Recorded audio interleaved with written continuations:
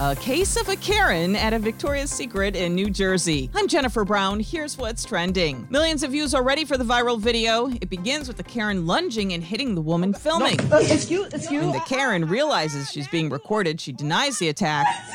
Ask your workers. And goes into a full tantrum, laying on the floor. When police got to the scene, no one was arrested, and they say they couldn't remove the Karen from the mall. According to TMZ, the local prosecutor is now investigating the case.